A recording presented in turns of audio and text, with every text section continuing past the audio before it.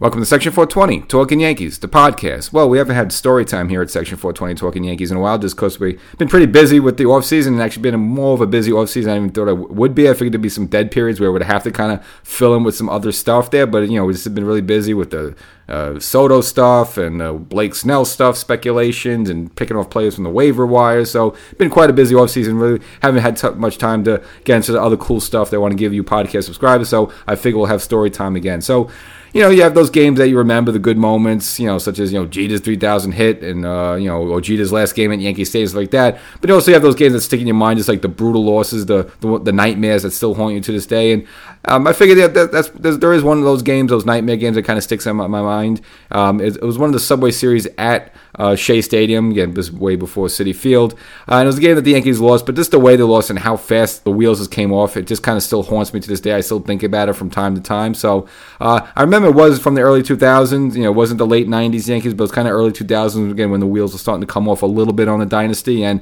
maybe as a precursor, turns out it was 2001. So it was Sunday night, June 17th. 2001, and of course, 2001, we all know the Yankees went to the World Series that year, and of course, we all know what happened in Game 7 there, so maybe this was all a precursor to that. So, before I get into the story there, I don't want to get too far. If you haven't subscribed to this podcast, you want to get cool stuff like this, as well as Yankee history, and of course, current news and reactions and feedback, make sure you subscribe to this podcast now, and of course, go on YouTube. And if you haven't already, make sure you subscribe to Section 420 Talking Yankees. Get that channel as well, so you get the video version of the show.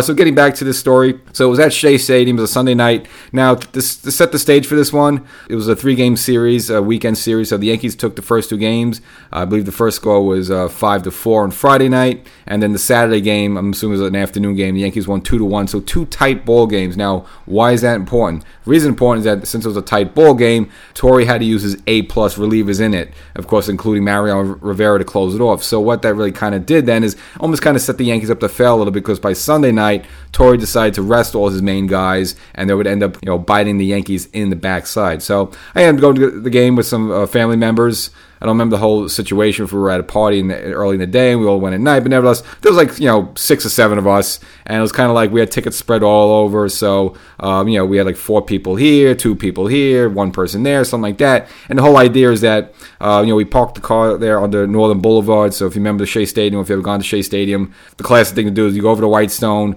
and once you get under the Van Wyck there, there's like parking under the highway. I don't know if they'll allow that these days. Right now, if you go to Citi Field, they kind of make you go into that marina parking lot right now, so I don't know if they allow the free parking under the highway, but back in the day you were allowed to do that, and the whole idea is, all right, we're going to park here, we'll go to the game, and even if we get split up, whatever happens, at the end of the day, come back to the car, we'll meet at the car at Northern Boulevard, and we'll just go home there. So that was the plan. So now in the game itself, it was 1-1 in the first inning. Now it was Ted Lilly, the Yankee lefty, versus Rick Reed.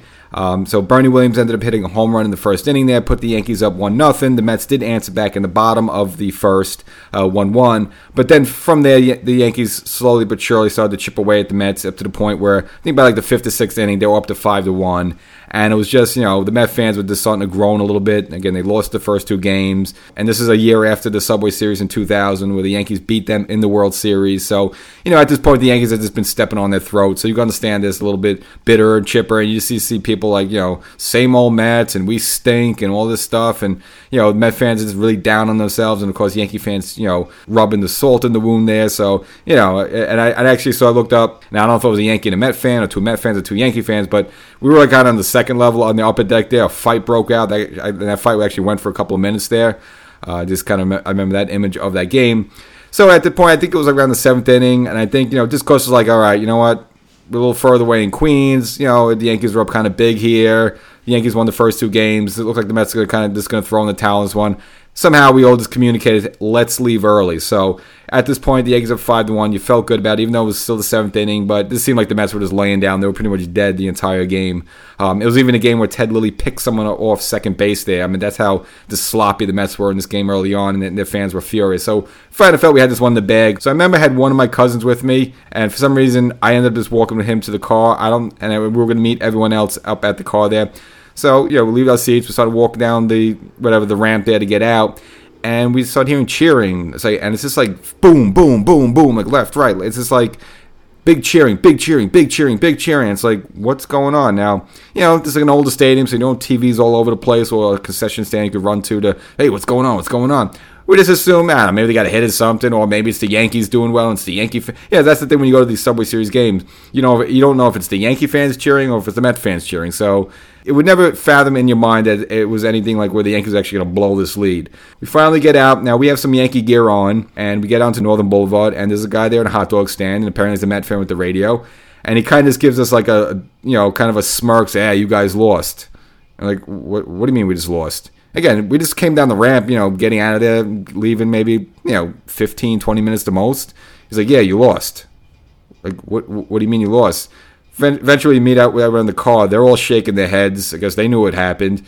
And it's like, we actually lost the game. Turns out the Yankees ended up losing the game by the score of 8-7. So apparently what happened, and as I mentioned earlier, that the Yankees didn't have their A-plus relievers available. Torre decided to go to the trash heap, part of the bullpen there. And I guess the combination of Randy Choate, the lefty there, as well as Carlos Almazar, who I don't think he lasted more than 2 months in the Yankee uniform, apparently blew the game. So Randy Choate ended up being responsible for 4 runs, even though 2 of them were earned. So I guess there was some errors along the way. And then Almazar also gave up a couple of runs there, I guess, in the 9th inning for the Yankees to completely blow the game. So the Yankees, again, apparently were maybe up at some point like 7-1, 7-2. Give up 6 runs in the 8th inning, and then another run there or 2 in the 9th, and then up blowing the game. So again, the bullpen ended up yielding like 6 runs in this game to blow it there. So again, why this haunts me is this: I just remember just walking down that ramp and just hearing all the cheering and just not knowing a little bit, is that for the Yankees or is that for the Mets, and just kind of wondering. And then I remember just getting to that hot dog guy, and again, he probably saw we had Yankee shirts on. He couldn't wait to tell us that the Yankees blew the game there, though. So those are one of the more haunting losses there. I always think about, even though now that was 24 years ago, scary enough. So that's one of the more haunting losses there. So and of course, then the Yankees, of course, would go on to lose the World Series that year as well, and just to complete what was, obviously 2001. We had some other stuff too, 9/11, all that. Just not a good year in New York in that regard there, but nevertheless. So that's the story. So maybe you think about the good times, but also those nightmares and those bad memories. Even a regular season game sometimes sticks with you as well. So that's the game there. So I hope you liked the episode. Make sure you subscribe to get some more cool stories. I'll try to squeeze some more in there. And of course, it doesn't look like the Yankees are going to make some major moves. It looks like they're pretty much set with the roster right now. I guess I'll throw in a little news here since I got you here on the couch. Yankees looks to have dropped a few players. This because they've been collecting a lot of players. So Jeter Downs, who they got to be a utility infielder, looks like they've DFA'd him, as well as Oscar Gonzalez. Again, he's the SpongeBob guy they got from the Cleveland Guardians, someone the Yankees picked up, as well as that Bubba Thompson, another person the Yankees picked up. He was with the guy from the Red system who was supposed to be the base stealer extraordinaire. But I guess again, the Yankees have been collecting just a lot of different outfielders there, and I guess at some point you can only have so many. So I guess they're starting to cut people and DFA them, stuff like that. Again, these are minor moves that Cashman might have other alternatives for doing. You never expect them to actually be with the Major League club, but maybe compete for some sort of spot there. But nevertheless, again, the Yankees DFAing a few guys there. So they will not be in the Yankees' plans come in 2024. So catch you next time.